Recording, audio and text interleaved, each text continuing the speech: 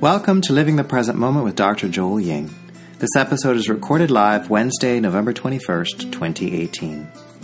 On this series, I interview people of passion and purpose doing interesting things, living the present moment. I'm your host today, Dr. Joel Ying. I'm a physician, educator, storyteller. Join the mailing list, visit the blog and calendar at livingthepresentmoment.com. That's livingthepresentmoment.com. Today's topic is biodynamic farming, and my guest today is Katie Alamo, otherwise known as Ken, of Harvest Bee Biodynamic Farms. Katie was born in Rochester, New York, and moved to Naples at 15 years old. He went to college at Syracuse University and finished his degree at University of Florida in history. From there, he took several turns to get to his current passion of Harvest Bee Biodynamic Farms, where he's the manager and owner. The farm is certified naturally grown, it's an organic farm, and it's here in Naples, Florida. I was curious from that history how you got into a passion for organic farming. It's a really good question. I get that all the time.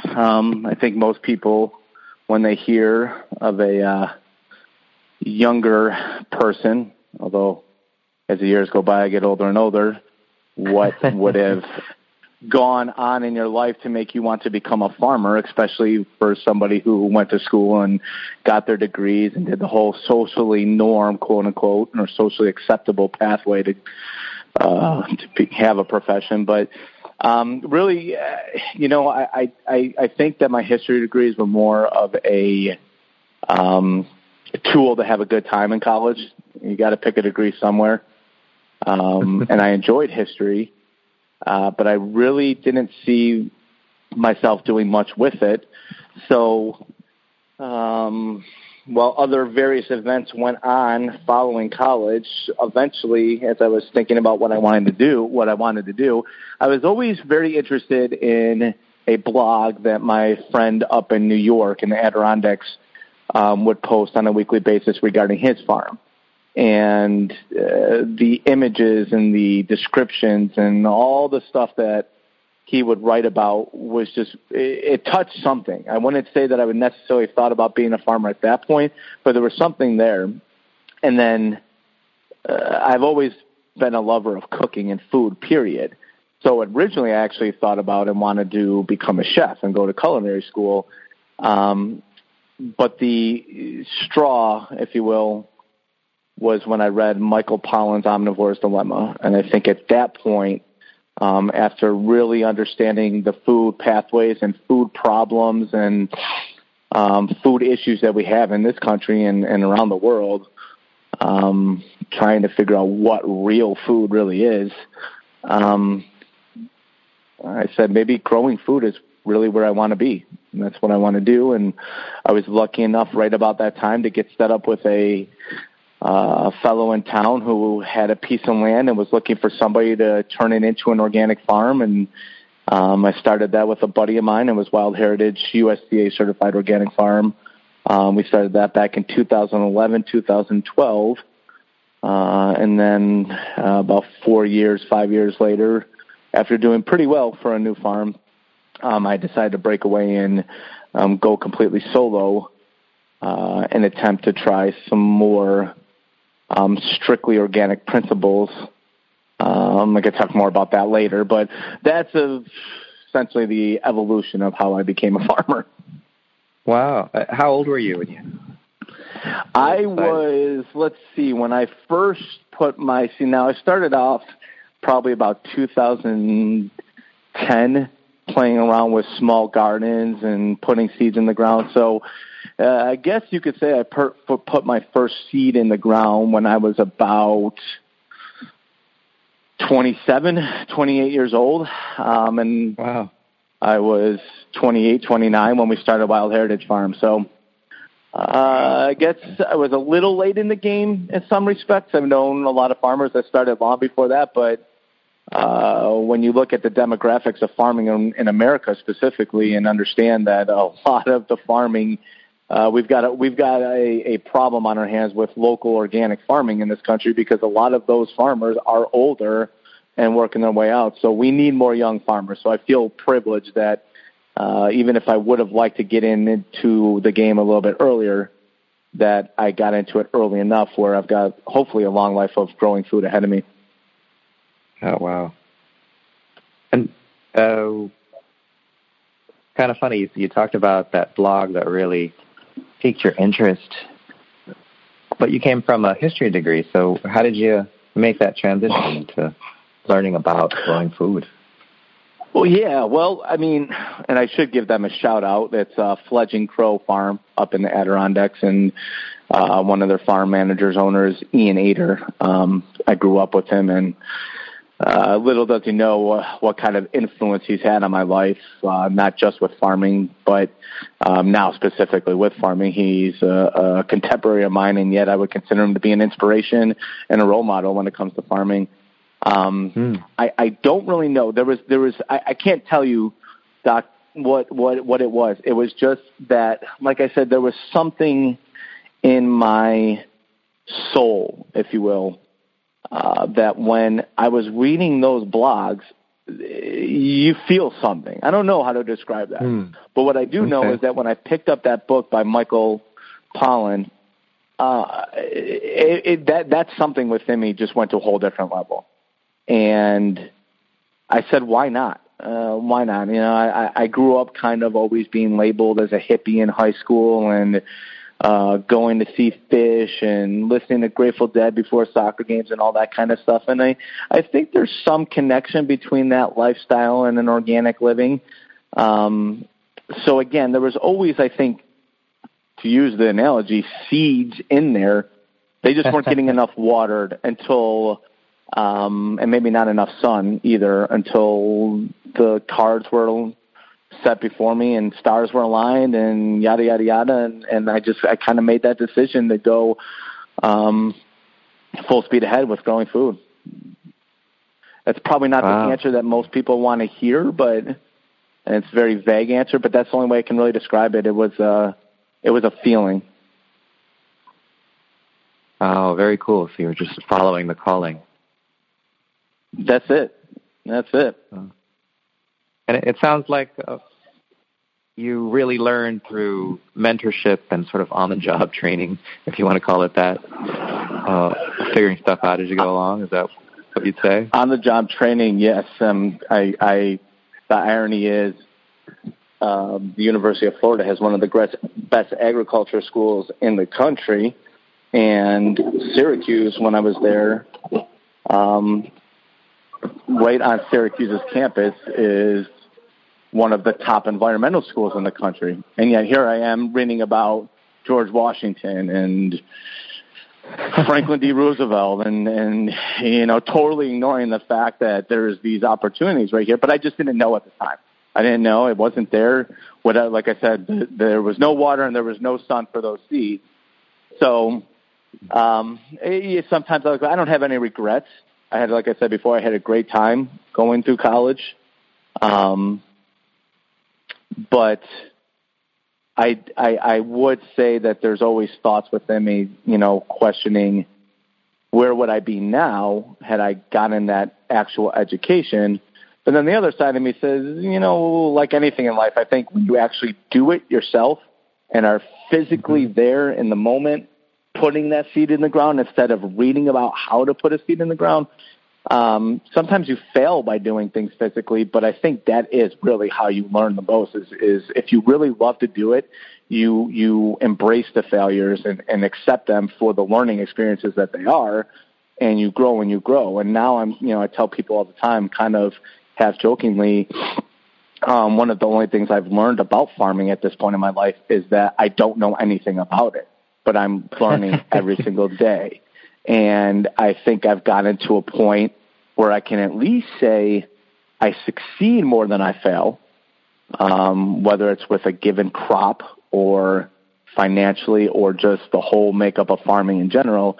But I still got a long ways to go so that I can sit there and really minimize those failures. But I embrace those failures. I'm thankful for them. I think they're learning moments. I think that's where when I wake up in the morning and I say and give to the energies of the world to allow me to be humble enough, patient enough, and quiet enough to listen to what the soil tells me, I think that is essentially what the soil is telling me, like, hey, this crop might not work here, but you're going to learn and you're going to become better in the long run for it. So, wow, that's a beautiful way in which you're sort of getting in touch with the earth and farming and food. I read Michael Pollan's book a long while back. I can't remember now, but what always shocked me is just not just we as a culture, but me personally. I'm disconnected to my food and where it comes from, and a lot of the facts about it. So I was just fascinated by the whole thing. You know, it's actually a great point. The whole idea of connecting with food. I grew up saying, you know, a blessing at every meal with my family, and yet it was just words. And to this day, when I say with my family and we say a blessing, sometimes it feels like just words. But when I put together this abundance of arugula that I had this week and said, what am I going to do with this? Should I go sell more of it? Should I bring it to the market? I put about 2 pounds worth into a bag and took it home and made a load of pesto and put it on some pasta a couple nights ago. And I'm just saying to myself, this is the connection. You know, the words are important, I guess, but when you're actually eating it and feeling something that you grew, I hope that that's what the people that buy our food are saying and thinking to themselves as well, that we're supporting this. We're wanting to buy from these local farmers because maybe we don't have the time to do it, or maybe we don't have the resources to do it, but we respect and we admire those that are growing it, and they too can feel that energy. So that just hit my head. I literally was just thinking about that the other night, that whole idea of connecting food. And the other part of connecting food too is understanding the area that you live in. Specifically when we live in a tropical environment down in here in Florida. And this is where I think the history starts coming into play for me, is understanding the history of who was here before us, what types of food they were growing, because people had to grow food since the beginning of time in order to survive. And along the way, we've found a lot and discovered and reinvigorated to some extent some of these old crops. For example, like a Seminole pumpkin variety. Well, it's a Seminole pumpkin variety because it is exactly the pumpkin that the Seminoles and other tribes native to Florida grew when they were here. That is different than growing any other pumpkin variety or squash variety for me, because I feel like I am walking in the soil and the footsteps of generations upon generations before me. And again, I can't describe that feeling. But it is a feeling that convinces me that when something fails, remember this right here, and this is why you do what you do, is that connection. Because really in life, I mean, what better thing is there than connecting with something or somebody and feeling like you're a part of something else? It's awesome. I don't know how to describe it in any other way. Yeah, that's great. As we come into Thanksgiving and people will be saying prayers over meals, to really think about where food comes from. You know, it's not, you ask the children, they're like, oh, they come from the supermarket. But right. Really, and how often do we do that? I mean, especially with Thanksgiving being tomorrow, how often do we sit there at the table? And of course we thank each other for family and friends and jobs and even the food on the table.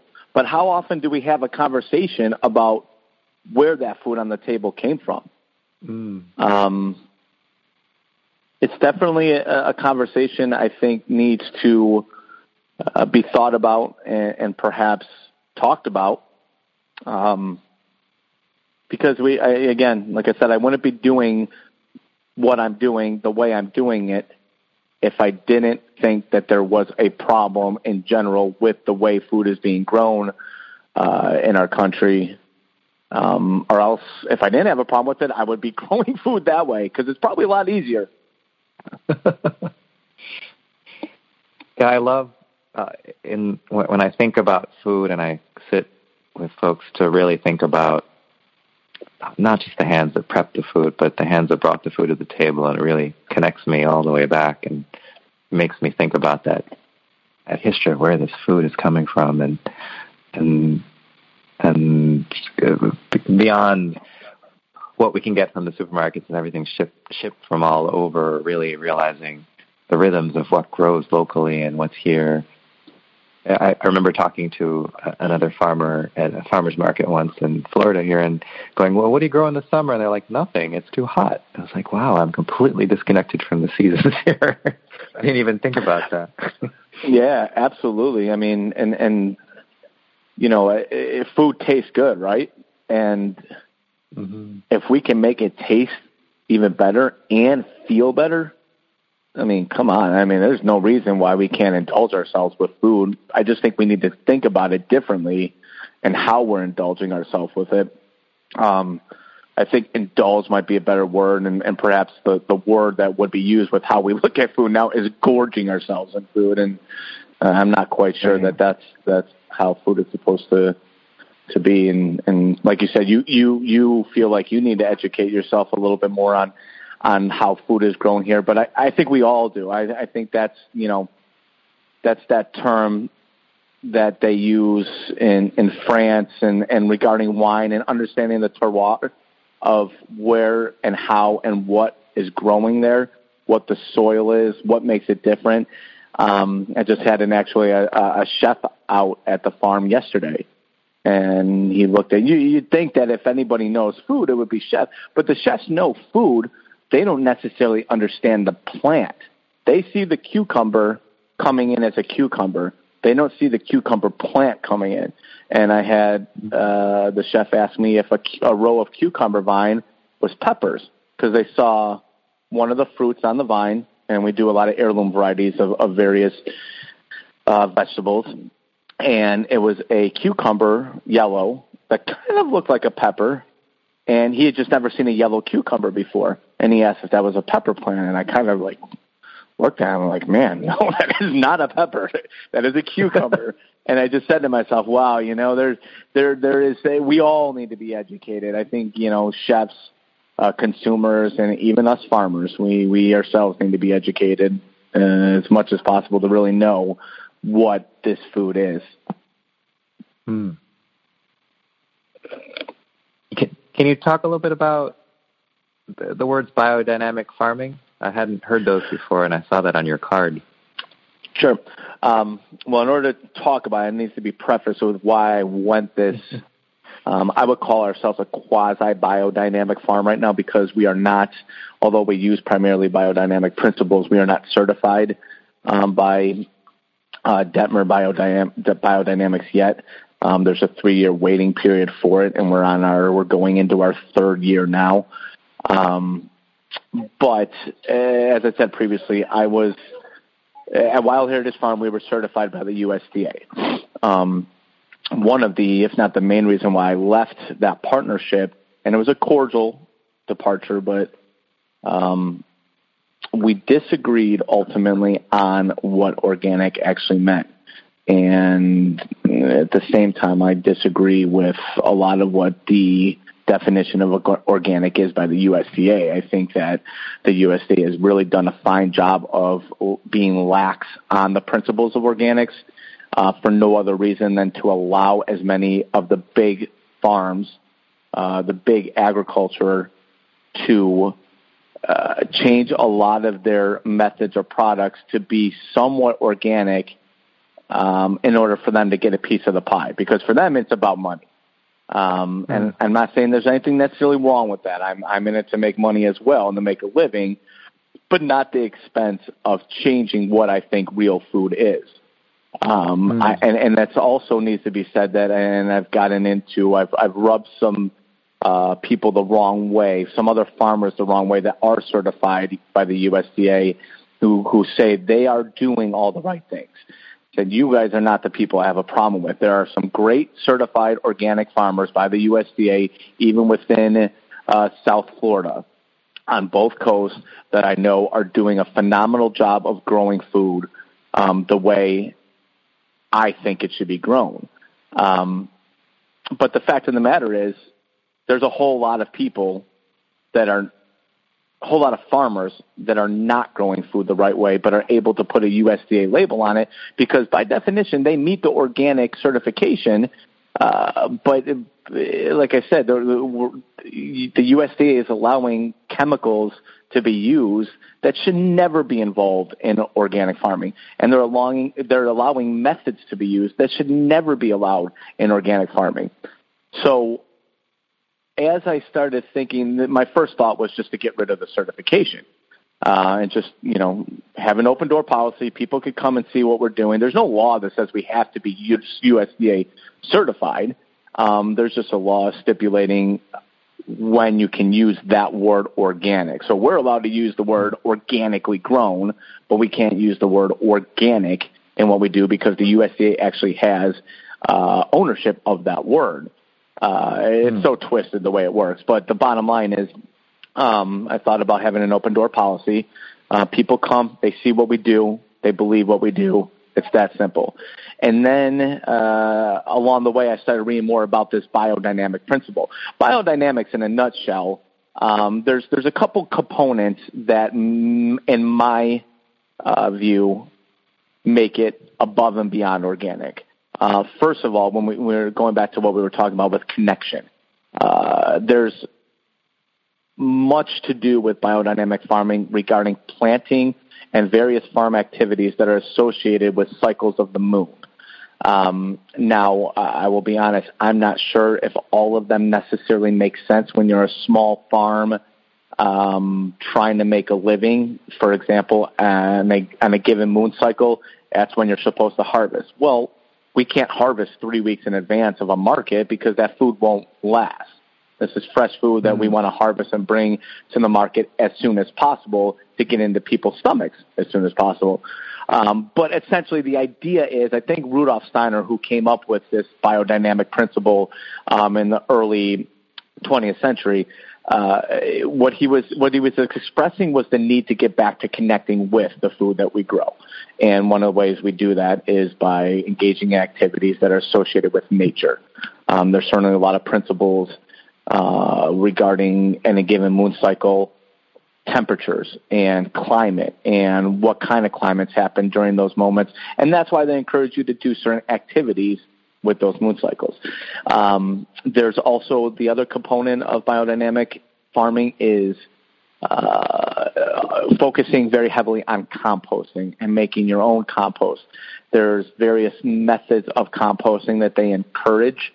But again, the basic understanding for those people that really want to get a very easy and simplistic understanding of what is biodynamic farming, it's the idea of making your own inputs. They make organic fertilizations, but I'm not sure I really trust those organic fertilizations if I know the companies that are making them. When they're certified organic by the USDA, and I know that there's loopholes involved in that certification, I'm not sure, and I really believe that what's in that organic product for sale on the shelf is exactly organic. What I do know is that when we make our own compost, or when we make worm tea out of our worm castings, essentially our worm poop, I can tell people exactly what's going in their food. When we take the chicken manure from our chicken coop area and mix it in with the compost and let that break down, I can tell people and show people this is what we're using, this is what we're doing. I believe it creates healthier plants, yes, but really what it does is create healthier soil. I tell people oftentimes if there was one streamlined sentence that I could use to explain the difference between biodynamic farming or regenerative and sustainable farming as opposed to USDA organic farming, it's that I think that generally speaking, USDA organics encourage farmers to grow plants. What we do is try to grow the soil. And by virtue of having healthy soils, the plants will naturally come. So we're really soil farmers more than we are food farmers. The food is just the byproduct of having healthy soil and where we get the income from. So that is probably the biggest difference between us and most other farmers, is that we not only make our own compost, but we legitimately, and as much as possible, only try to use our own compost at all costs. So, and from an economic side of that, that basically cuts down our costs as well. Where the worms are creating free poop, chickens are creating free poop. We can turn that all into compost and food for the plants at no cost. So, for all those, and this is a different discussion altogether, but for all those people out there that are thinking about getting into farming and don't know, if they'll ever make money, well, sometimes you make money by saving money, and that is really what we try to do in our farm economic system, is to try to save as much money as possible to add into whatever the income that we get in a given season. Okay. It's sort of... And that being said, while we don't have the biodynamic principle yet, we are now certified by Certified Naturally Grown, which is a certification, well-known certification agency, not associated with the government, but we believe is much more specific to the organic principles that we believe in. It's fascinating. So there's a biodynamic certification, there's a naturally grown certification, then the USDA organic certification. And there's actually even more certifications than that. Yeah. I mean, there's, And in fact, another one, you might be familiar with, Rodell Institute. I'm not sure if they've instituted yet, but I know they were working on, and working with Patagonia to come up with what they were going to call a regenerative certification. And again, it's the same idea. The biodynamic certification, the CNG certification, the regenerative certification. What they essentially are responses to people having questions about the USDA label and saying, we want something that is more organically specific. And so what do you, when we go to the store and something's labeled organic, what actually can we say about that? Well, I mean, personally, when I go to the store, what's the minimum that you know about something that's organic on the shelf? And it's hard. You don't know. I mean, because so much on the shelves now is so streamlined. It's Kellogg's and Post and Coca-Cola and all these big corporations own the majority of the products, the organic products you see on the store. So it kind of goes in line with what I was saying earlier about how streamlined organic has become.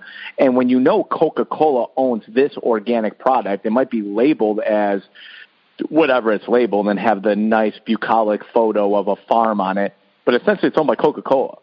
So I'm looking at that product and saying, okay, what really is in it? Carrageenan is in a lot of organic products. Caramel color I've seen in some organic products. Those things should not be in any organic product.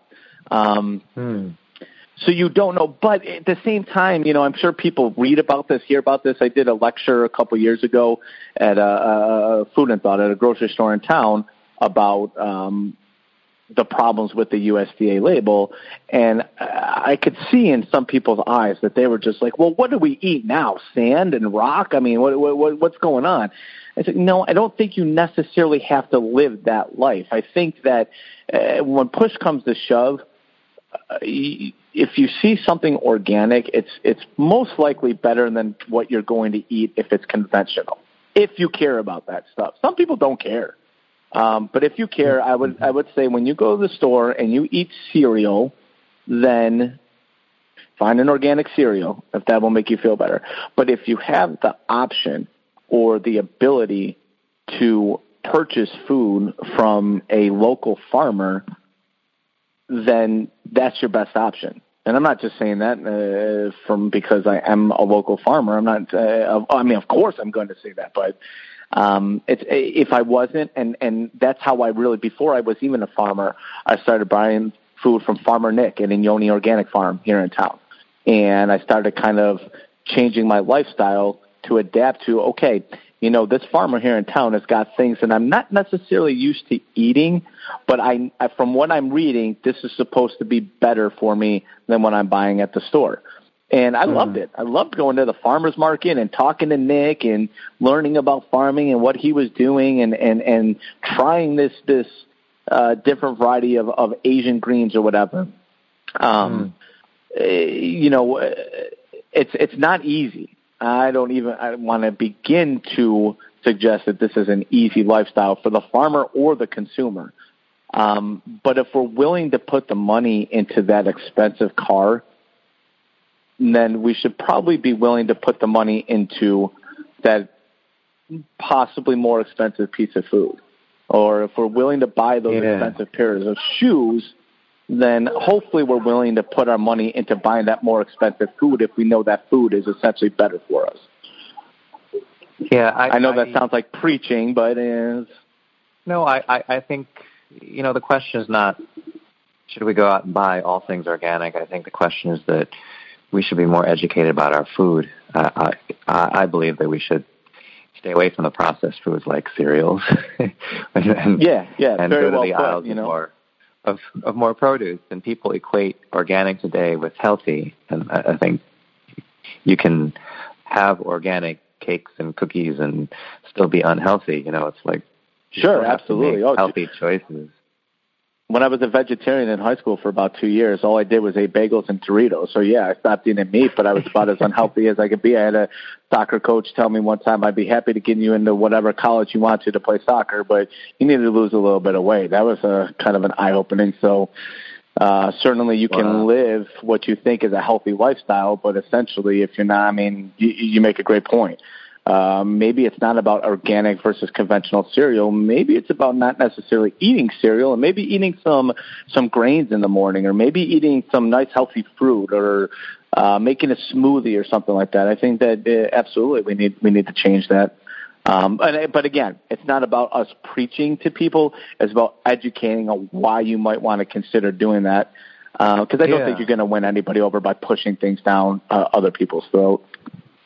I agree, and I think these labels, you know, we pay somebody else to think for us and certify things, and really what we want to do is educate people and educate ourselves, really. I love that you brought up Farmer Nick. He's introduced me to lots of cool foods, and the farmers markets are where I've seen locally grown food and organic stuff for the you know, when I first was looking for stuff and new foods. Can you say a little bit about, you know, it seems like farmers markets, and that's where I see you every Sunday down at, where are you, at Livingston and Pine Ridge? Yes, we're at Pine Ridge and Livingston on Sundays from 9 to 2. It's been a very good market for us over the years. Organically Twisted food truck restaurant is in the same plaza, so a lot of people, and they have a very good following. We do some work with Chef John over there, and he is somebody over the years that has always supported my aspirations for growing local food. So it's kind of a nice little 1-2 punch there, where people come and want to get lunch there and stop by the market stand. That is the only market we do right now, because we also have a community-supported agriculture program. Essentially, it's people that buy shares in the summer, and when we're not growing food, but it starts generating an income for the farm to help us get started in the upcoming season. And then starting in the first week of December all the way to the first week of May, they get a box of food every single week, which equals, if not surpasses, the amount that they pay for, which is usually a good thing. I don't think I've ever given any CSA member in any given year less than what they paid for, but usually we try to shoot for the sky and give them more than what they paid for it as kind of a token of gratitude, one of the many tokens of gratitude we have for them, to say, hey, thank you so much for doing what you did. I honestly do not know how these people do it, but they do, and every year we get anywhere between 50 to 75% turnover. So these are people that for many years now have bought into us early in the season, year after year after year, and I'm blown away by it. But essentially running a CSA like that is like doing 1 to 2 more farmers markets, but it's a more stable farmers market. I mean, as much as we love the support at the farmers market, in any given week we could have a severe drop-off for whatever reason, and you're growing food throughout that week with the expectation of bringing X amount to the farmers market. So that's, when that food is set aside from the farmers market, that might mean a chef here or a restaurant there or another consumer who can't make them, or they might not have access to that food if they can't make it to the market because we've set aside. And then when Sunday comes and we don't get the traffic that we're hoping for, we have a little bit of a problem. We have, a certain amount of food that we have to get somewhere. Of course, we can always turn it back into compost at the farm, which is what we do sometimes. But we want to make sure that we're making the threshold of what we would consider to be a sustainable income. But when we have people like Juicelation, which is an organically cold-pressed juice bar in town, who we sell food to on the spot. They call us, you got this? Yes. Okay, bring it in. What they also do is, because they're juicing on a daily basis, is oftentimes we can call them up after the farmer's market and say, hey, we've got leftover this or leftover that, and they eat it right up. And that helps a lot to have people like that realistically, Zan, Alexandra, the owner at Juicelation, she's a huge supporter of local organic food. So it might not necessarily be what she in the back of her mind say, I want, but because she knows the source, she finds a way to want it because she knows in her heart, this is really what I want to use. So I'll find a way to use this one way or another, whether it's to throw it in the juice or, through expansion, they've started to do other things besides just the juice. But again, what I'm getting at essentially is a long story long, is that the farmers markets are very finicky. I love them. And I don't know if I foresee myself not doing them at any point. But we understand that when you're only doing one farmer's market, or you're only at the farmer's market 1 or 2 days during the week, that might be hard for people to get to.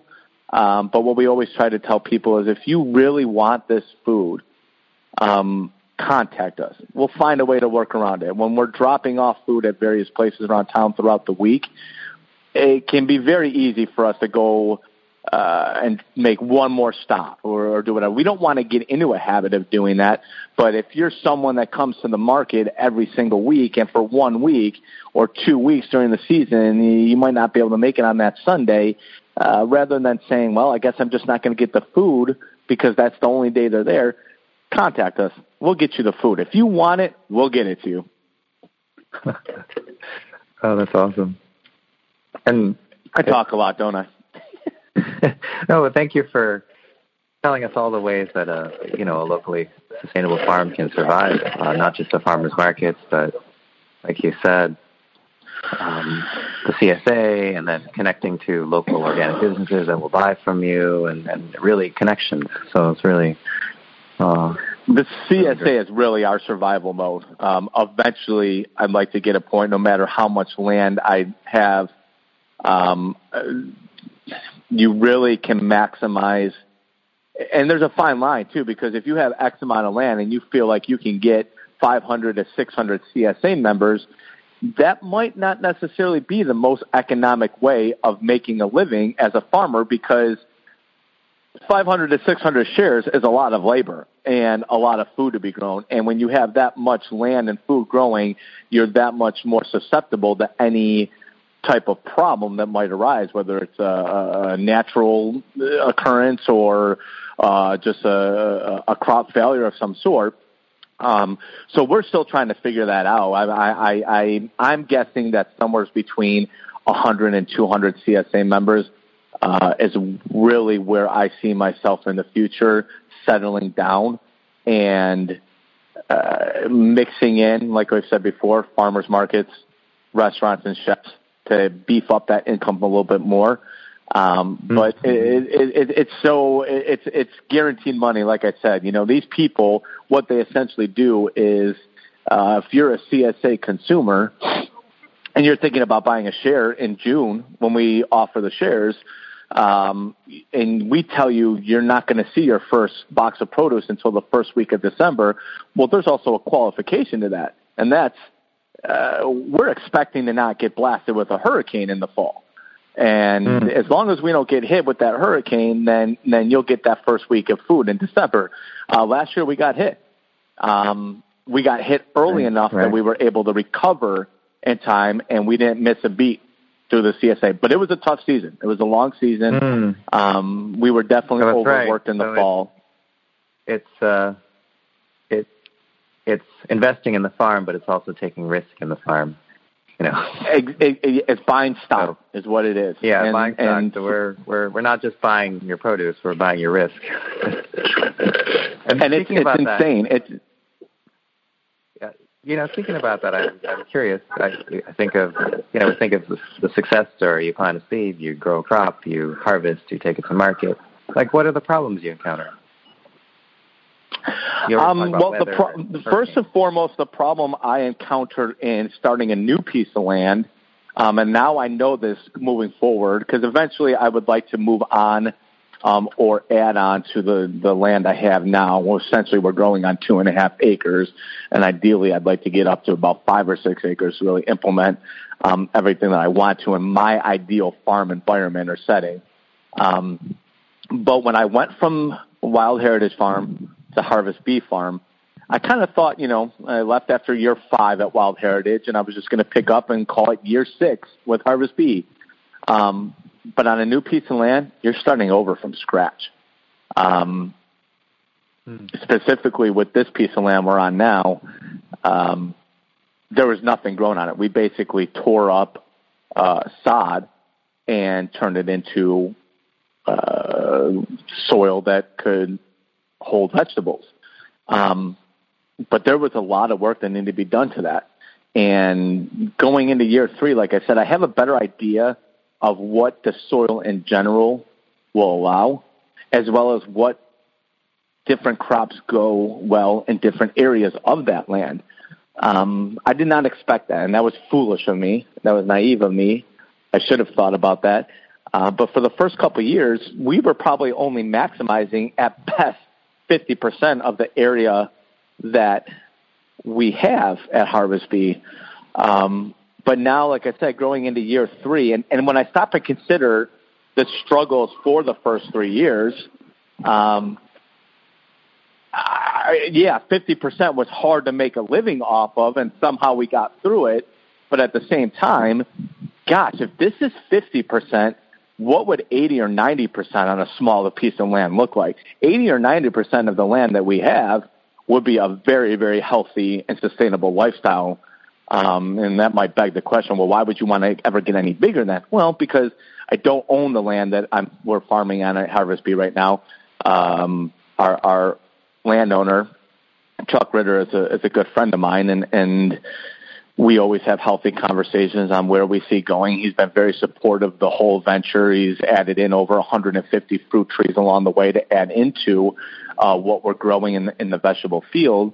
But eventually I would like to settle down on my own piece of land, build my own house, and kind of do things 100% my way. But I'm not there yet, and we're kind of moving in that direction. So I'd say that was probably the biggest learning curve going to a new piece of land, was really understanding and trying to get in tune with that soil. Of course, the other thing we deal with is obviously any potential natural or weather-related problem is just what you accept as a farmer. And I've been through several of them. I've been through a frost. I've been through a hurricane. I've been through periods of very, very wet winters, wet and warm, when you're expecting them to be little bit cooler and drier. Somehow you get through those. I don't know how, but you just do. You persevere. You realize, you wake up and you just say, hey, this is what it is. You accept this challenge, and eventually there's going to be something that happens, such as that next week after a frost, the amount of people that show up at your farm stand and don't even care what you have, but will buy anything you have just to support you. I mean, that kind of stuff blows my mind away. And that is when you realize you're doing what you're doing, and it's something so much bigger than yourself. Because those people, they just want to support you and want to see you continue doing what you're doing. And when you're sitting there after a frost wanting to quit and throw everything against the window and walk away and go to law school, it's those people and their humble support that really encourages us to keep on moving forward. So understanding the land, weather-related issues, and as we kind of explained a couple minutes ago, the whole dynamic, the economic dynamic of a farm. We live in an area in Naples where it's not Portland, Oregon. It's not Vermont. It's not even close to being where I grew up in New York, where I think that supporting local organic farming is really established in the fabric and the grain of those communities. We're a growing community in that respect. And we've had to really kind of embrace this journey and say, hey, we could go to those areas that I just mentioned, and we could be little fish in a big pond, or we could do something and be a part of something down here that is kind of new. And 20 years from now, if it goes in the right direction, which I hope it will and think it will, people like Nick and God rest his soul, Frank Oakes, and people that started this type of living down here, people can kind of look back on it and say, hey, that's the foundation that was built. They were the ones that started this here long before there was any semblance of a community. So what that means now is, as much as we like to ideally think that's where it's going to go, when you stop and consider that we're really not there yet, yeah, sometimes, like I said, there can be a struggle. We might have a really good week at the farmer's market one week.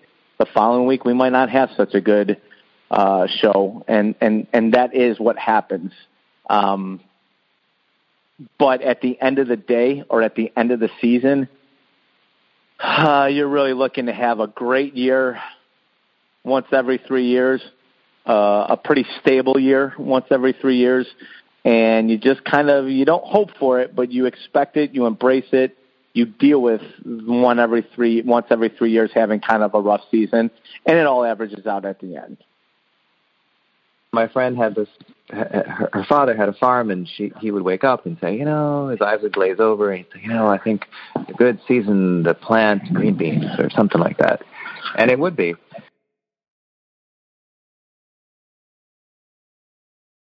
She said it was amazing. Years later, she found out how in tune he was with the land, just the weather and everything, and that piece of property. When he passed on, her brothers, 3 of them, tried to manage the property, and they couldn't. Like 3 of them, he'd sent them to school, they'd been educated, but they just didn't. They didn't get that in touch with the land sort of wisdom. And so I appreciate the wisdom that you're accumulating about the land and growing organically and keeping that alive for people, and hopefully passing it on to other folks. And you make another great point real quick when you talk about understanding the land and, okay, what's going to grow great. And we might be able to grow, I'd used the example earlier of having a bumper crop of arugula right now, more arugula than probably what we can sell. But if that's what's growing well, that's kind of the next stage in the education process is people might want romaine lettuce because that's what they're used to using. But how do we, but romaine's not growing right well. And just yesterday, I believe the government put out all out notice that nobody should be eating romaine right now because of the E. coli breakout. And kind of expressing and educating the people, we don't have romaine, but here's what we do have is arugula. So, yes, we need to be able to grow what the land is going to allow us to grow, but we also need people, we survive off of people understanding we might not have what you want, but we have this because it grows well. And while we do have like I said, our CSA members are essentially people that basically say, you grow whatever you can grow and we'll eat it. But I think in order to really take this mission where it needs to go, we probably need more in this community than what we have right now. And that's on us. That's on us farmers to educate people. And hopefully along the way, that is where we go. But it's one thing to be able to grow what you can grow. It's another thing for people to want what you grow too. So we work with that. We deal with that. That is a challenge. Because I think we live in a community that's probably more accustomed to being able to have access to whatever they want at the grocery store, because that whole paradigm of growing food is totally and utterly different than the way we grow food. But, like my own mother, for example, she'll want strawberries every single week of the year, even no matter where they come from.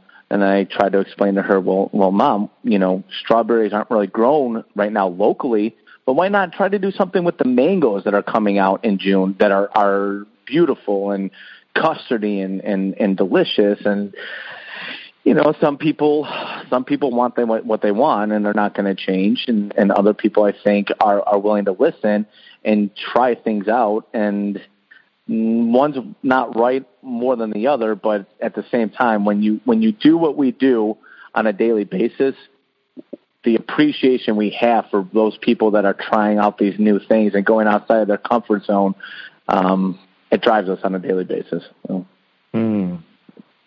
Well, that's great that you've established such a following. I also wanted to talk about your great logo and your name, Harvest Sure. Bees. Can you say about that, what it means to you? Yeah, well, I always said, growing up, like I said earlier, I'm a big Fish fan. Love Fish. Love the band. Not talking about the food or the animal, but the band, the music.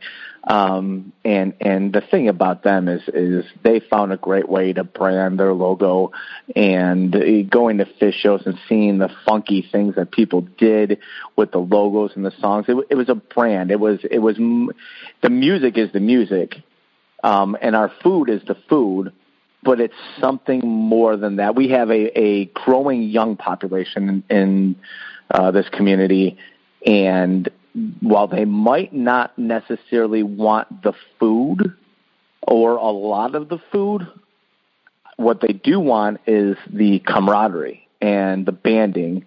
So I was it took me a long time to come to the logo that we essentially settled on, as well as the name of the farm. I struggled with the name for a long time.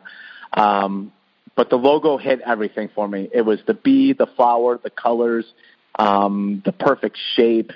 And I think, to tell you the truth, we found that a similar logo, and I think I told you the other day, online, and we worked with a graphic design artist locally who manipulated it so that it was legal and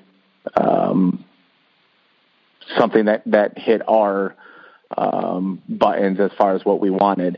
The name, God, I don't even know. I mean, Harvest Bee, what is Harvest Bee? It doesn't even make sense, but it does. I mean, that's the point. Like, what we do doesn't make sense, but I guess it does. It's totally, if you sit down and think about it, okay, well, this is why we're growing food the way we are, because of the way it is over here, and we don't want that, and yada, yada, yada. Well, Harvest Bee is just, obviously harvest is what we do. That's essentially game day for us, is that after all the work we put in during the week, Saturday comes, and that's our big harvest day, and that's when we kind of put on our cleats and put on our jerseys and go out there and try to score goals. But The bee essentially is the fundamental principle of our farm.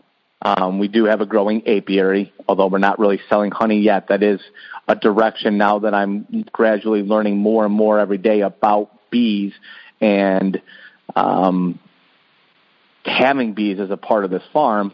One of the big problems we're having in big agriculture is the lack of a presence of pollinators like bees. I've read and heard things about the idea of creating robotic bees. Well, I don't know if that's really the route we need to go. Like, how about we just save the bees that we already have instead of trying to create these robotic bees that will eventually probably tap into our internet and tap into our phones and everything else, and then they'll be used in warfare, and we all know how that goes. So the real living, buzzing bee is, I don't want to call it the mascot, I think that's a bad word, but it's essential to what we do as a farm. And then in a given day, walking the fields and seeing the bees on the flowers and that work that they do, it's really one of the defining principles for what real food to me is having the bees do the work that they're supposed to do naturally and organically. So we're trying to do our part by creating an environment where we can be not only stewards of the soil, but also shepherds of defenseless beings like the bees who we're losing far too rapidly right now. And that is why essentially we came up with that word. Oh, great. Yeah, for anyone out there, I've listened to some different NPR programs, and I'm sure you can find different things about the plight of the bees, and it's really fascinating. You don't think of it's another ancillary part of farming, not thinking of the pollinators. And this program was talking about the fact that these big commercial farms have to get these bee trucks to come in with temporary bees to pollinate. It's like a real shortage and issue with farming. So, and moving those bees, glad you're even it puts on that. Yeah. And I actually originally the name of the farm was going to be the Humblebee, as kind of a play off of Bumblebee, but that was already taken by I believe like a soap product. Oh. Company up in Ohio. Wait a second, but whatever. That was the case. And then, like I said, we put two words together, and that's what we came up with. So it's kind of goofy, kind of funny, kind of doesn't make sense, and sometimes neither does my life. So I guess it works. Yes, and it's fun. It's fun. It creates questions and tells people who you are and what you are. So I like it. Absolutely. I know people can find you online on Facebook if they search for Harvest Bees Finca, you told me, which is, I think, Spanish for farm, so Harvest Bees Finca. Any other ways people can find you or look for you? Yep, on Facebook at Harvest Bee Finca, like you said, and we use that word finca there as kind of a way to explain what we're doing, because we are a small farm, bigger than a garden, smaller than the typical farm that you might think of, but not uncanny to other areas of the world, specifically in South and Central America, that do things like we do, and that's the term that they use. It's not a homestead, it's not permaculture, it's a finca. So on Facebook at Harvest Bee Finca, and then also on Instagram at Harvest Bee Farms. You can find us on Instagram. Our website is not up and running right now, but essentially I'm not sure how many people use the websites anymore. Anyways, most of the information people get through social media at this point, so that's why we have a presence on there. It's not the best part of farming, but it is a necessary part in order to get the word out there as soon as possible. And thank you for sharing the wisdom you've collected over the years with farming, and I love that your journey has taken you from a big right turn into a new direction, and I think that nothing's ever wasted. Wherever the journey came from brings you along the way. And I'm curious. I was just curious with the whole journey. Like, what would you say? If you're gonna leave some last messages or things, what would you say, or some things you've learned along the way? Well, what I learned along the way is, just, like we talked about earlier, how I became a farmer. In life, I don't know if things are set in place for us and it's just our job to walk this earth and things will come, or, if we have the free will to do this or that. I don't know. I don't know if that's a question that I necessarily even ponder anymore. What I think I do realize, though, is there's energies that we can't really describe. And I'm willing to put my faith in that. And when you do, then you allow those energies to do what they're supposed to do, which is kind of guide us along the way. You don't just sit there on the couch and watch TV. You do what you need to do on a daily basis to move forward, but at the same time, you just understand that as much as we wake up in the morning and think the day is planned out, you wake up, take a shower, eat breakfast, go to work, come home, make dinner, whatever the case is, that at some point you might get in a car crash, or it might be raining out that's going to prevent you from taking that walk, or whatever the case is. Dog might get sick and you need to take him to the vet. You got to be ready for those. And most of the time we see those as really challenges, if not worse, just annoyances or hassles. But oftentimes it's those things that actually, like you said before, steer us in a different direction that might not necessarily have happened if we were allowed to choose it all on our own volition. Be ready for those, because those are the pathways, I think, that really make us and create that life story for us. And don't resist it. Of course it's going to be hard. It's going to be challenging, but let go of the resistance, surrender. When you put on that bee suit and you open up the bee box, don't resist going into those bees. Let go, surrender, trust the suit. And I think that's a good analogy for the way we need to trust those energies, is just, let the suit do its job and go ahead and have fun with those bees crawling all over you. I think that's the lesson that I've learned through all of this. I don't know where eventually I will be 20, 30, 40 years from now. I know what I'd like to be doing. I know I'd like to be doing this and being successful at it. But who knows? We don't know. I can sit here and tell you with my heart and soul that when I was studying history in college, none of me thought I would be where I am now. So I'm not even going to venture to guess where I'm going to be 20 years from now. But I hope it's doing this. I hope that this is, or at least something to do with this farming. And I'm ready for it. I'm ready for it. Oh, beautiful. I get from that, just listen to the calling, and one step at a time, each step of the way, listen to the calling. Exactly, and that's a great point. Again, it's great to let go, but you also need to sit there and 1 minute at a time, live in the present, enjoy the present, embrace the present, and let everything else happen as it will be. Thank you again today to my guest, Katie Alamo of Harvest Bee Biodynamic Farms, certified naturally organic. Look them up on Facebook. You can find them at Harvest Bee Finca. And thank you again to everyone out there listening online, to people of passion and purpose, doing interesting things, living the present moment. Again, I'm Dr. Joel Ying. Stay tuned for more for livingthepresentmoment.com. Again, livingthepresentmoment.com. Have a great day.